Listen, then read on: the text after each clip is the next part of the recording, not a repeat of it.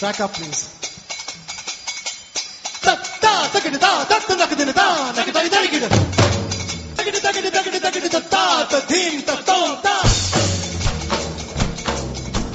Hello and welcome to Indicast episode number 197. I'm your host Aditya and along with me I have Abhishek. Hello everyone, and we record this a little over a week after the Prime Minister of India was sworn in at the Rashtrapati Bhavan. Oh yes, and after a long time we are doing this in the afternoon. It's about 4 o'clock. Typically it's early in the morning, but you have month-end closing apparently. And we have to tiptoe around your schedule, given that you have a 5-month son. Yes, it's actually his schedule. I can't be talking aloud about Modi or anything, because once he gets up, Modi can take a walk. yes, he needs attention after that. He deserves it. It's fun to have a 5-month-old. This is one of the best times because earlier he was just a baby. He would just lie there and go to sleep. That's all that he did. But now he needs attention. He smiles at you, he frowns, he makes signs at you to pick him up, etc. So he's learning quick. So it's fun time, it's good time. Beautiful. In the meantime, the action has also started off in Delhi after the swearing in that happened on the 26th May, where Narendra Modi, along with 45 ministers, 23 of them were cabinet rank ministers, were sworn in by the president, Mr. Pranab Mukherjee.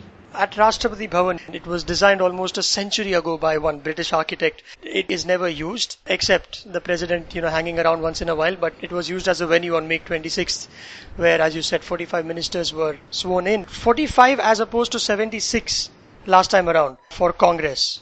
That's right. What was Manmohan Singh's coalition dharma? To fulfill his coalition dharma, they had a big ministry and all sorts of ministries. There was a ministry of silk, if you can imagine that. And it was given to one of the allies. But this time, there are only 23 cabinet rank ministries. And as they say, the top 4 have, of course, gone to the top 4 in BJP, namely Home Affairs, that has been assigned to Rajnath Singh. Sushma Swaraj has received External Affairs as well as Overseas Indian Affairs. Arun Jaitley has received Finance, Corporate Affairs and Defence. Defence is the fourth one, right? But it has been clubbed together. And that's how the number of ministers has been brought down, is by clubbing ministries. And a few of them are a bit suspect, right? I mean, yes, you can of course club External Affairs and Overseas Indian Affairs, but clubbing Finance and Defence sounds a bit weird. Completely two different skill sets. If you were in an organization, you would not be handling logistics and marketing at the same time.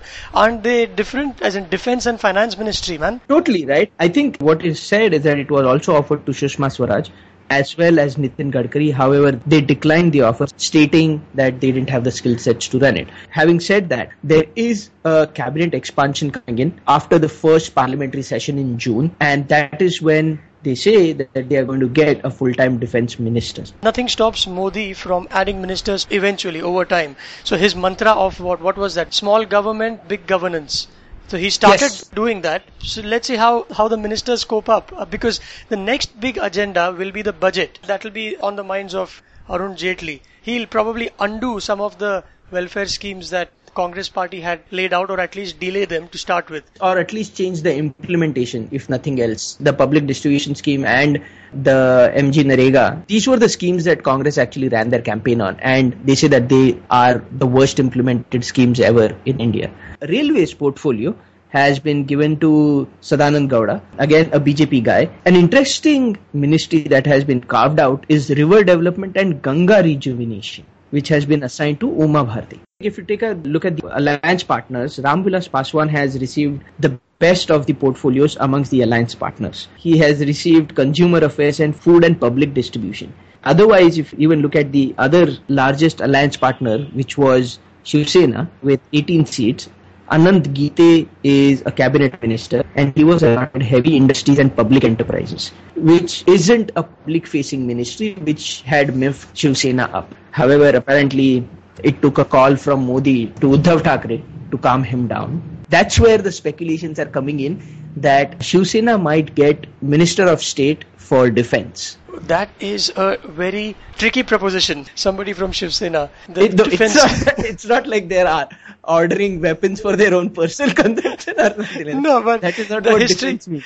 No, I understand that, but it's a belligerent, if that is a word to be used, a thuggish right-wing party. A violent.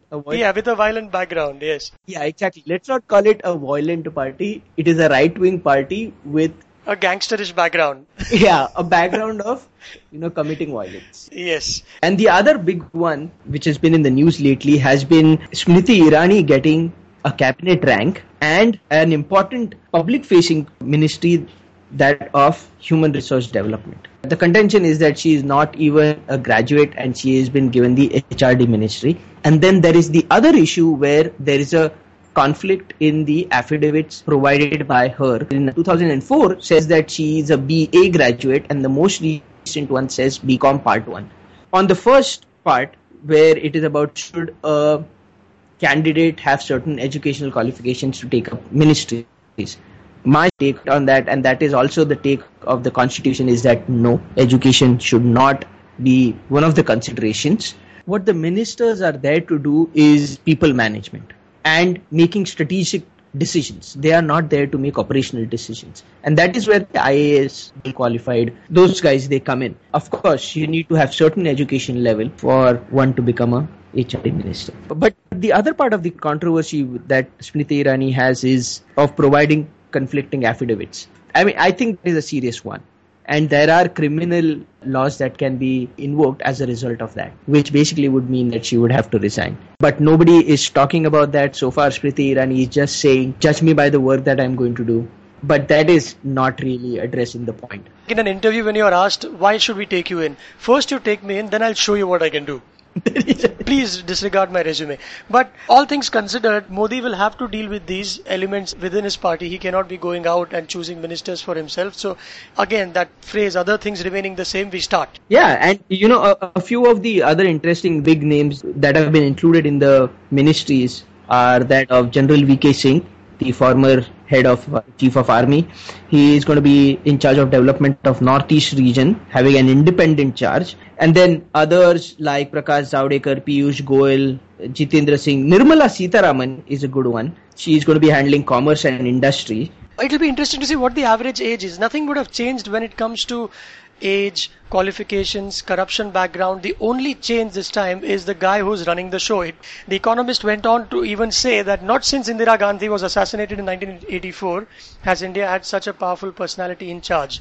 The Western world, they won't see any big change in the politicians, but the guy who runs is so important here. The buck actually stops with him, right, in this case. I think the power has shifted to where it should have been, which is the Prime Minister's chair, which is a welcome change this time. And also, a few of them are cabinet ministers, and then there is Minister of State with independent charge, and then there is Minister of State only. And the difference basically is that a union cabinet minister is a senior minister who is basically in charge of the entire ministry end to end. He is a final decision-making authority in that ministry. Now, so we come down to Minister of State with independent charge. That means that there is no overseeing union cabinet minister for that particular portfolio. Independent charge. It is almost equivalent to union cabinet minister, it's just not a senior position. Also, when the Prime Minister holds his cabinet meetings, only cabinet ministers can attend it. And Minister of State is basically junior ministers who work under cabinet ministers. And they are given very specific responsibilities in that ministry. So, for instance, the Minister of State in the Finance Ministry may only handle taxation and not any other things like coming up with the budget, etc. Apart from that, as per the rules, Cabinet Minister is also entitled to 15 personal staff. Now, if you look at what includes a staff member, is a personal secretary, 2 additional personal secretaries, 2 assistant personal secretaries, a personal assistant, second personal assistant, Hindi stenographer, lower division clerk, driver, attendant, and 4 peons. Oh, right? Man, there is no other reason why the politicians have big paunches. This is what the rules say. Typically, a ministry like Finance Ministry cannot be run by only these many people. Yeah. So they get special sanctions from the PM and have a larger team. Why didn't they teach all of this to us in civics during school? Or what did they teach us? I think they didn't pay did, attention? but they didn't pay attention. Because all this is new to me. And the first parliamentary session is going to be happening, the inaugural 2-day session is going to be happening on the 4th of June and will end on the 11th of June. This is also when the Speaker of Lok Sabha would be elected. And that would happen on the 6th of June. But all this rejuggling, reshuffling, getting in new people, he's got a road which is, let me use a little purple prose, the road to recovery of India is filled with potholes. So the inflation is at 9%, growth 4 to 5%, current account deficit, which is imports minus exports, is about 2% of the GDP, but that's only because we've banned gold imports. This can go up. So in terms of the economic growth, we've got quite a few roadblocks. There is the tax bracket. Only 3% of Indians pay income tax. 90% of the jobs in India are informal. We say that we are industrializing our manufacturing sector. It contributes only 15% to the GDP for the last 15 years. A good percent of the 50 million workers that work in factories, they work without electricity. And in terms of GDP, we are ranked number 10th since the 1980s. So we are pretty much at the same place for the past 20 years. And he's got that to change. Oh, absolutely. And the most recent numbers that have been out today is that the GDP grew only 4.7% in the last year, which has been the lowest in the last 2 decades. So there is a lot that needs to be done, which also leads to one of the demands that Modi has made of all its ministers is that he needs a 100-day plan from each one of them. It is a way of at least planning for the short term, right? I think gone are the days when you can make those legendary 5-year plans that we all learned about, because things are just happening so rapidly, right? Now Sri Lanka is doing something, then China is incurring in the northeast region, and something is happening all the time, right? So at least having these short-term goals can help bring in some accountability. One of our listeners, Venkat, who had last time given us that little clip of the sound announcement on Dhobi Ghat in Singapore, he has done exactly that. He went about asking people in Singapore, writers, economists, common man who are NRIs settled there, asking them in the short term, what do they expect from the Modi government? And he works for the Singapore University. He was kind enough to give us this 3-minute clip. Let's hand over the mic to Venkat, and the first question that he asked was to a gentleman named Anantha Nageswara. He's an economist and he writes for India's Mint newspaper as a Singapore columnist, and he asked what are the key areas that Modi will need to focus when he gets started. Here it is. I think the primary issue is inflation. The cost of living rise has been quite phenomenal in the last 5 years. Food inflation is about 73% cumulatively over 5 years. General inflation cumulatively in the CPI index is about 63%. So that needs to be tackled. And there are experts like Ashok Gulati, the former chairman of Agricultural Costs and Prices Commission. He has come up with very clear suggestions on how to bring down the food inflation rate, which is by releasing this huge stock of food, grains that are there in the Food Corporation of India go downs. Once you have taken care of the initial reversal in the food price increase, then he can focus on reforming the Food Corporation of India. And of course, there are many priorities. I mean, there is water, there is power. Since you talked about 6 to 8 months, I'm focusing on the key ones. I think credit needs to flow to sectors where it needs to flow. In the last 6 to 8 years, in the previous boom, credit was plentifully available, but it flowed to real estate and commercial construction. We need to see credit flow to SMEs for manufacturing, for capacity creation. So there are genuine credit needs that are going unmet because banks don't have capital. I have with me Mr. Vijay Iyengar. He is the former chairman of Singapore Indian Chamber of Commerce and Industry. Vijay, wanted to get your views on what are your expectations as a person who does a lot of business with Singapore and India from the new government which will be taking office pretty soon, Mr. Modi's Sarkar. I think if at all India's got anybody who can deliver, he's probably the man. You have had some experience in Yeah, that's some experience. Not investing, but we've been to Gujarat a couple of times on business delegations, and I had the pleasure of having lunch with him. Right. And I would say that when he makes an engagement, the bureaucracy and the members of his cabinet usually follow. Okay. So I think one of the lower-hanging fruits that you can expect to be delivered as the Modi Sarkar takes charge would be that the execution of policy measures would be much faster. Hi, I am Ghanshyam Ahuja.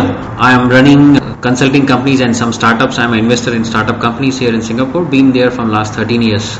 Really happy to see Mr. Modi, the way he has performed, and obviously everybody has a lot of expectations from him. So do I. One, for my own state, Maharashtra has been facing some issues in terms of drought and especially agriculture related issues. I don't know if a lot of people know, the farmers have been doing suicides and all that. I hope agriculture sector, which has been bread and butter for most of our countries, can be taken care, number one.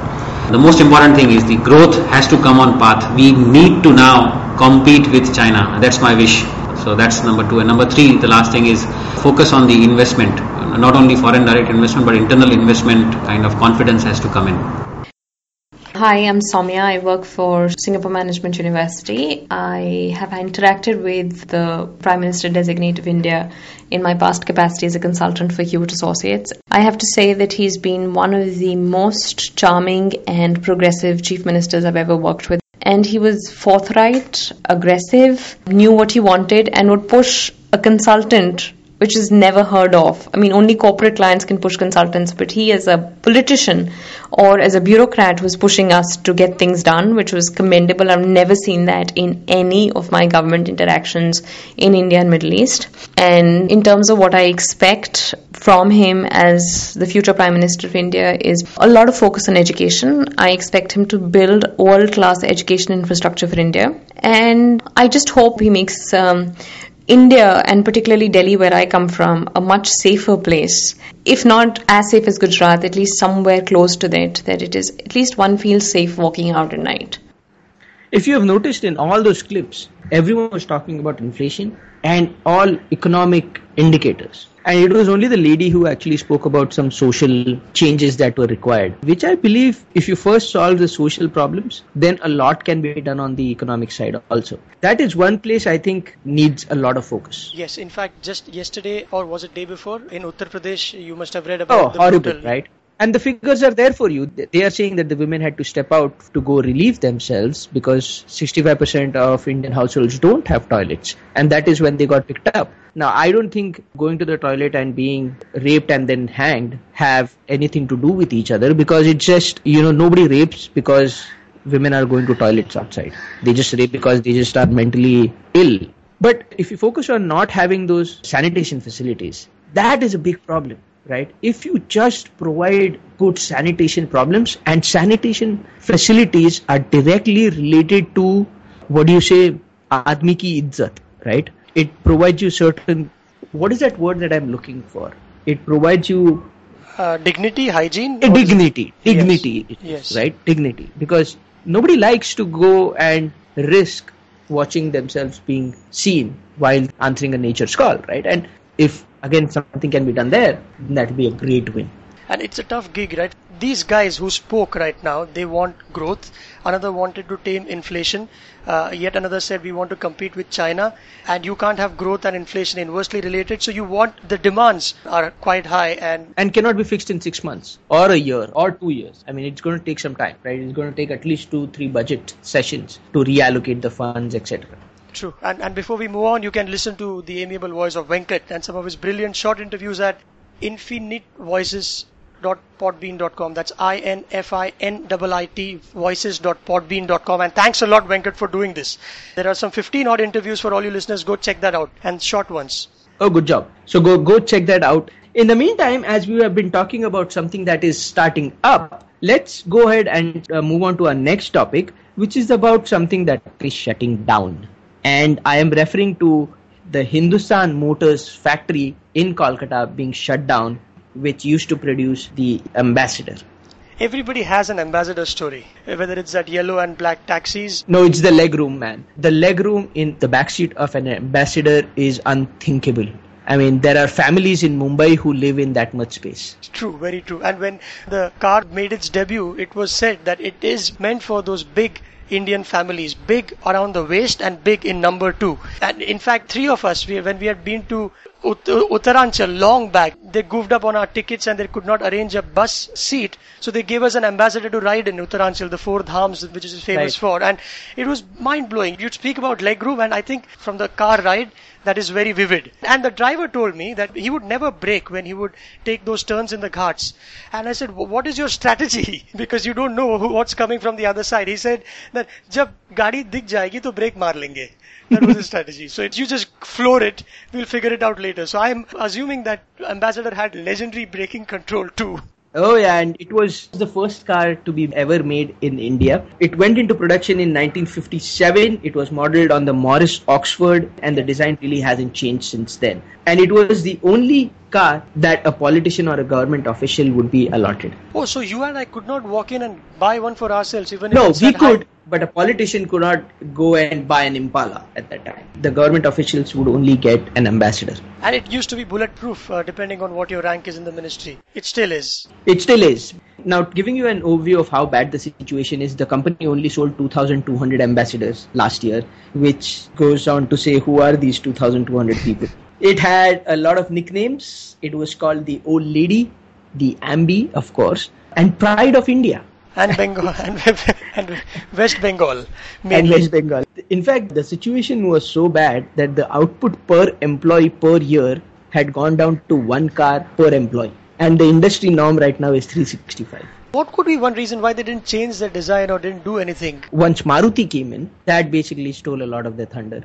And then just lack of ability to raise finance for modernization, ability to retool the factories, etc. They gave it another shot by entering the luxury sedan market. If you remember the Contessa model, they introduced that in late 1970s. They introduced the Contessa, modern version, ekdam chakachak. And that was a second India-made car. But then, if there is someone out there, if let's say Mahindra and says, okay boss, we'll give you money just to keep the brand alive and do something very funky with it. Make it a cult status, go hybrid or go electric or something like that, where it gives the person a status or says something about the person than actually the horsepower. Make it something like that.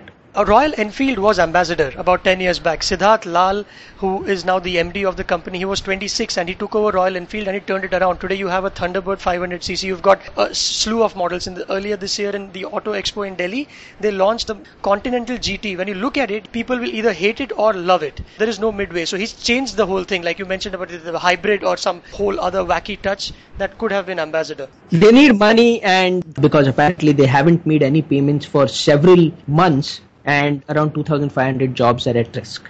Wow. And the Financial Times quite rightly said, it is the affectionately remembered but rarely purchased. That's the ambassador. That's true. So true. Let's move on to the next topic that we have. We have always been covering the spelling bee competitions and Indians, how they keep dominating the spelling bee competition. The most recent one also just completed. For first time in 52 years, there was a tie at the Scripps National Spelling Bee Championship. How were you as a kid with spellings? Because these guys are 11, 12, 14, the ones who win. They are bred for this. There is this movie called Akila and the Bee, which is actually said to have revived the interest in spelling bee competitions. It was released in 2006. And that is where they actually turned it into a sport with ESPN. The Spelling Bee Championship is live telecasted on ESPN and on prime time. Oh yes, and it's a tense situation. They have a clock ticking. There is this kid who comes up on the dais and there are judges who are dressed spick and span and they'll give you a word that you've never listened to and it shows up on the bottom left side of the television set. And these kids are so smart that in spite of they not having heard the word before, they'll ask the judge to repeat it a couple of times and then just go with their instinct. And they will throw in a silent letter here and there just because they think that it's part of the word. So they've never heard that word, but they'll still take a shot at it. Absolutely. And this went down to the wire, and it has never happened once the rule was created, where a list of 25 words is created specifically for these kind of situations. So in the 16th round, what happened was Sriram missed a word, corp brooder, but he got a second chance when Anshun also couldn't spell his word right, which was Antigropelos. Slightly more difficult. And so finally it came down to the host of the events, looking at Anshul and saying that if you get this word right, then we are going to be declaring both of you co-winners. No pressure, right? I think they lost, right? Because he lost out on that round, both were declared co-winners. No. No? So they both couldn't spell a particular word. That's why they went into a tiebreaker. And that is when the whole list came up. The 25 word list came up. The word that was asked of him was spell Fegeto. Fegeto? Is that what it is? No? The first rule of the game is that never immediately spell it out. You have to ask questions. So he asked for the definition, he asked for part of speech, he asked for multiple repetitions, and still had no idea. And then he just went, whatever, and spelled it out. Feuilleton. Wow, I missed out on UILON. How did that come in? See, that's what I was talking about. When they throw in certain letters, even if they don't know anything about it. So you got to give it to them. Because it was a French word. That's cheating, man. You ask me English. Anyway. In fact, I'll tell you what, the most embarrassing thing, I typed in the most commonly misspelled words in Google, and I misspell. the word misspell. And misspell was one of the commonly misspelled words list on Wikipedia. Oh, is it? Okay, spell. Okay, let me take it. Spell bureaucracy. I always get this wrong. Spell bureaucracy. Beaucracy. I stifled a laugh after you said B-E, because it's Bureaucracy. Yes, I get that wrong too. I'm glad I have company. I got 40 wrong until I was in 8th standard. Forty. Yes, and now you have a long way. even today when I sign a check when 3,540 only, my pen stops for a fraction of a second when I have to write 40. That muscle memory isn't built in. Not yet. Spell separate. Come on, go for it. Separate. It's Separate, my friend. Separate. Oh man, you got 2 on 2 wrong. Okay. Let's stop embarrassing me. All right. Let's move on to the next one. Let's talk about Madhav Mantri, who was the oldest living Test cricketer in India, maternal uncle to Sunil Gavaskar. He passed away last week due to old age. He was 92 years old. In England, he scored 550 runs during a time when we hadn't really won any Test matches.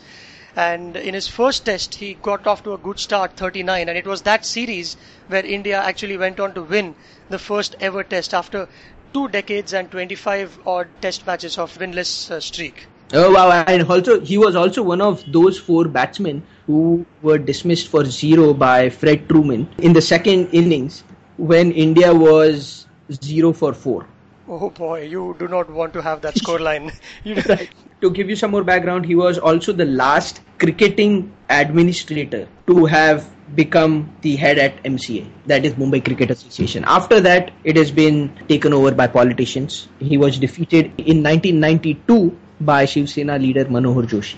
And he did well on the domestic circuit. For Bombay, he scored a double century. He's got some 3 centuries in 3 successive matches. And he was part of that first series where India won a Test match. Vijay Hazare was the captain of the side, and many years later, Vijay Hazare recounted an experience of how they won it.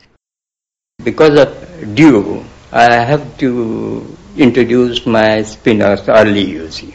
Mankad especially bowled very well. He took 8 wickets for 55, and in the second also he got 4 wickets. England started well, but when Gravney was out, we thought we will do better, Pankaj Roy started well. I think he's 111 with 14 or 15 fours. Really helped us. Then the second was Umrikar, who played very well. It was a great win for us, really. And that too after playing 25 Test matches. That was the first win ever, and I had the pleasure of being the captain of India. The man remembers the minutest of details, like Pankaj Roy scoring 111, Polly Umrigar had scored 130, and there was one man who was a superstar at that time, Vinu Mankad. He was a left-arm orthodox spinner. He took 8 for 55 in the first innings and 4 for 53 in the second. Only goes to show that bowlers win test matches even back then. And do you know there is a phrase called being mankand in test cricket? You know what that means? If you get out in a particular fashion, it is said that you have just been mankanded. When your job is outsourced to Bangalore, you are Bangalored. So back in the days when he was playing against Australia in a test in Sydney, he ran one batsman called Bill Brown out in the act of delivering the ball. That is, he ran him out. The non-strike backs up a little too much. Yes. So he did that and he got him out. So that if you get out in that manner, it's called being mankand. The law has changed since then. You can't be doing that while you're delivering the ball. Yeah, they're just ruining the game for everyone. Well, talking about ruining the game, recently an incident happened where an opera singer was called all sorts of things and ruined her mood. We're talking about Tara Erot. She's a Erot. Thanks. Erot. Tara Erot. She's 27-year-old, and why are we talking about her is that all the leading newspapers, the Financial Times, after she performed a character called Octavian in a play by Richard Strauss, we don't know any of it, but the important thing is the big art critics, the Financial Times called her a chubby bundle of puppy fat. The Independent called her a dumpy girl. The Guardian calls her stocky. A barrage of sexist comments, because men who are conductors or who, like Pavarotti, who had bulging belts and nobody really spoke about them. Because in opera, you got to be talking about how well they sing. Because these singers do not have a mic. They need to be singing well over and above the sound of the orchestra. So their vocal cords have to be strong. Absolutely. Now, the comments were harsh. But the arguments that opera has nothing to do with what you look like, etc., is sort of misplaced. There are probably two types of operas. One is the traditional opera where you have the orchestra in the background and you are the only person singing in a very formal costume.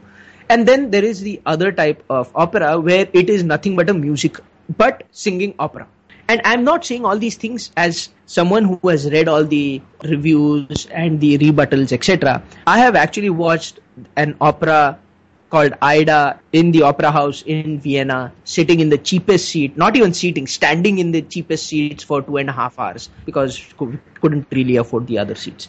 You know, having witnessed that, it is a misnomer that opera is just that. And you also mentioned that she was playing a male role, that of Octavian, who, according to the character itself, is a strapping young man, one of the noblemen out there. And if you read review, for example, let's take a review written by Rupert Christensen. He wrote in Telegraph. He mentions that there is no doubt of the talent of this young Irish mezzo, based in Germany, who sings with vibrant assurance and proves herself a spirited comedian. But she is dumpy of stature, and whether in bedroom dishabille, disguised as Mariandel, or in full aristocratic fig, her costume making resembles something between Heidi and Just Williams. Is Jones simply trying to make best of her intractable physique, or is trying to say something about the social sexual dynamic? The review basically says that she is not suiting the character that she is playing. Was she too fat for the role that she was playing, is what you're saying? Yeah, it is just not about acting, but it is also about looking the part to convince the audience. And that is what people had a problem with. I mean, yeah, the words could have been different.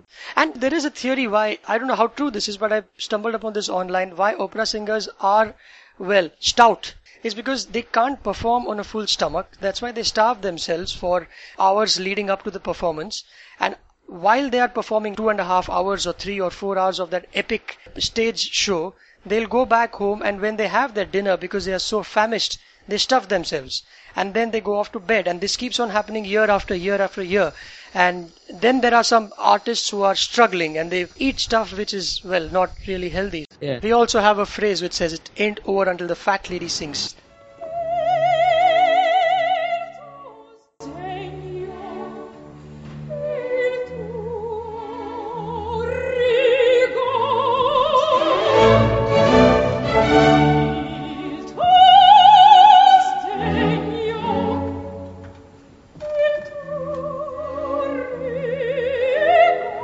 Well, I think it's time to get some of the sounds that our listeners have sent in. We have two soundscapes, one from Narendra. He's sent in from Barbil, Orissa. He was at his balcony and it was raining and thundering outside, and you will also notice the sound of a siren in the beginning of this track, and that was, he says, that of a hooter of a nearby pellet plant where he works. And a train was also crossing at that time.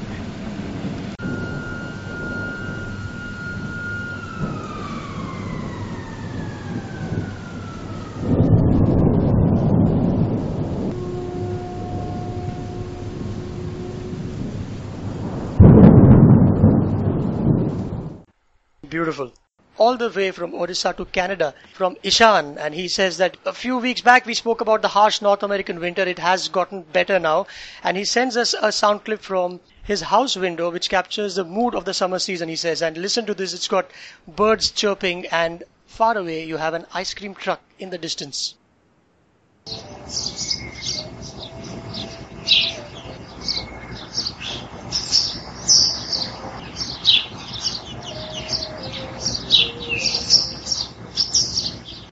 Nothing like an ice cream truck. My first experience with ice cream trucks was in Belgium, and I was completely alien to this concept of a truck coming to people to serve them ice cream. And it was amazing. I could see everyone just running outside with money to this ice cream truck.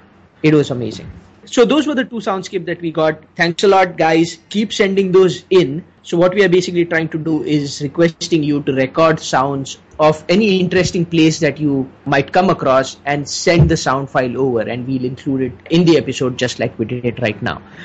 Last time we had also made a request to, or a command as the emails say, asking listeners to send us photos of whatever is in front of them while they're listening to this podcast. So like right now, just click a photo and send it to us, and we'll include it in the next episode.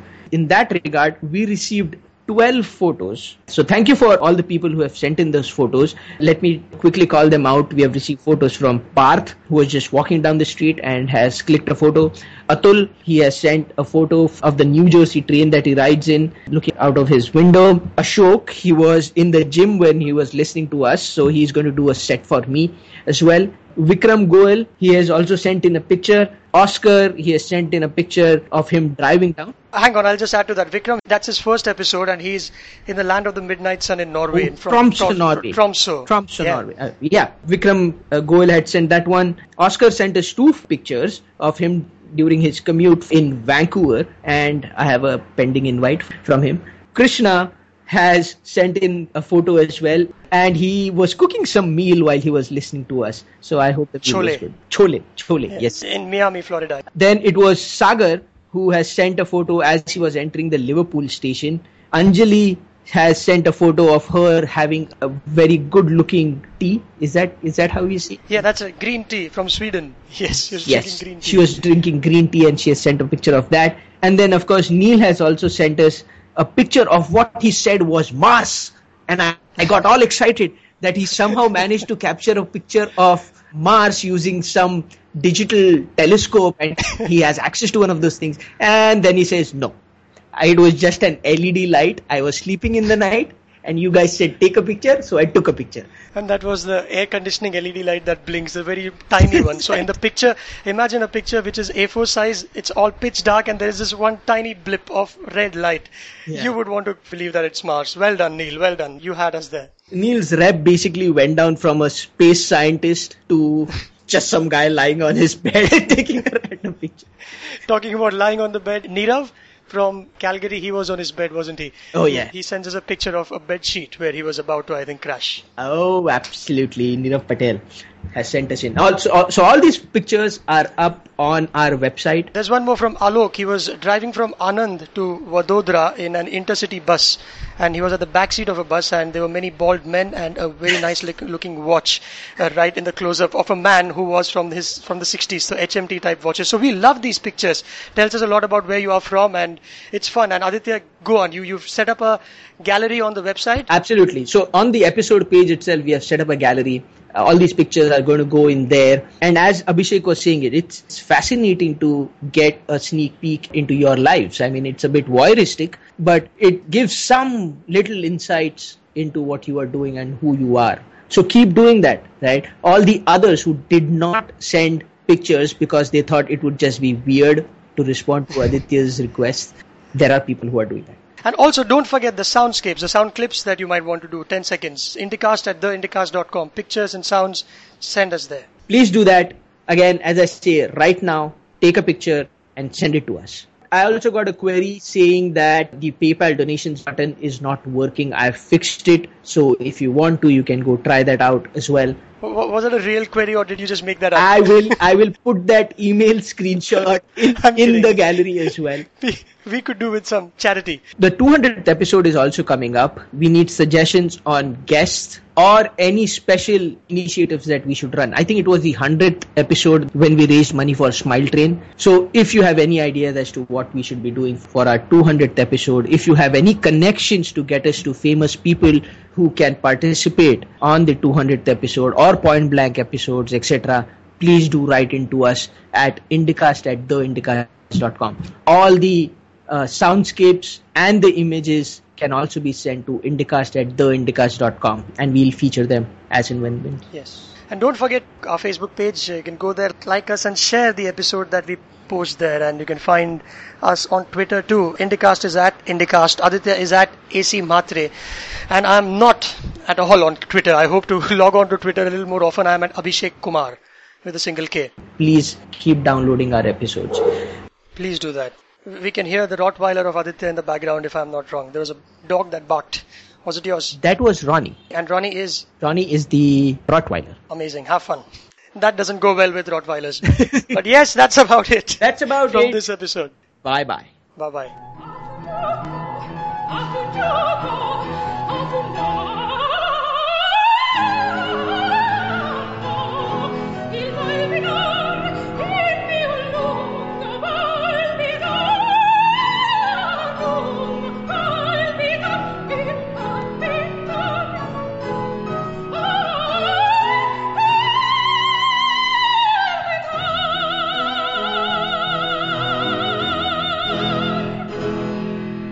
That's the brilliant voice of Tara Erot making her debut as Octavian in Richard Strauss's Der Rosenkavalier.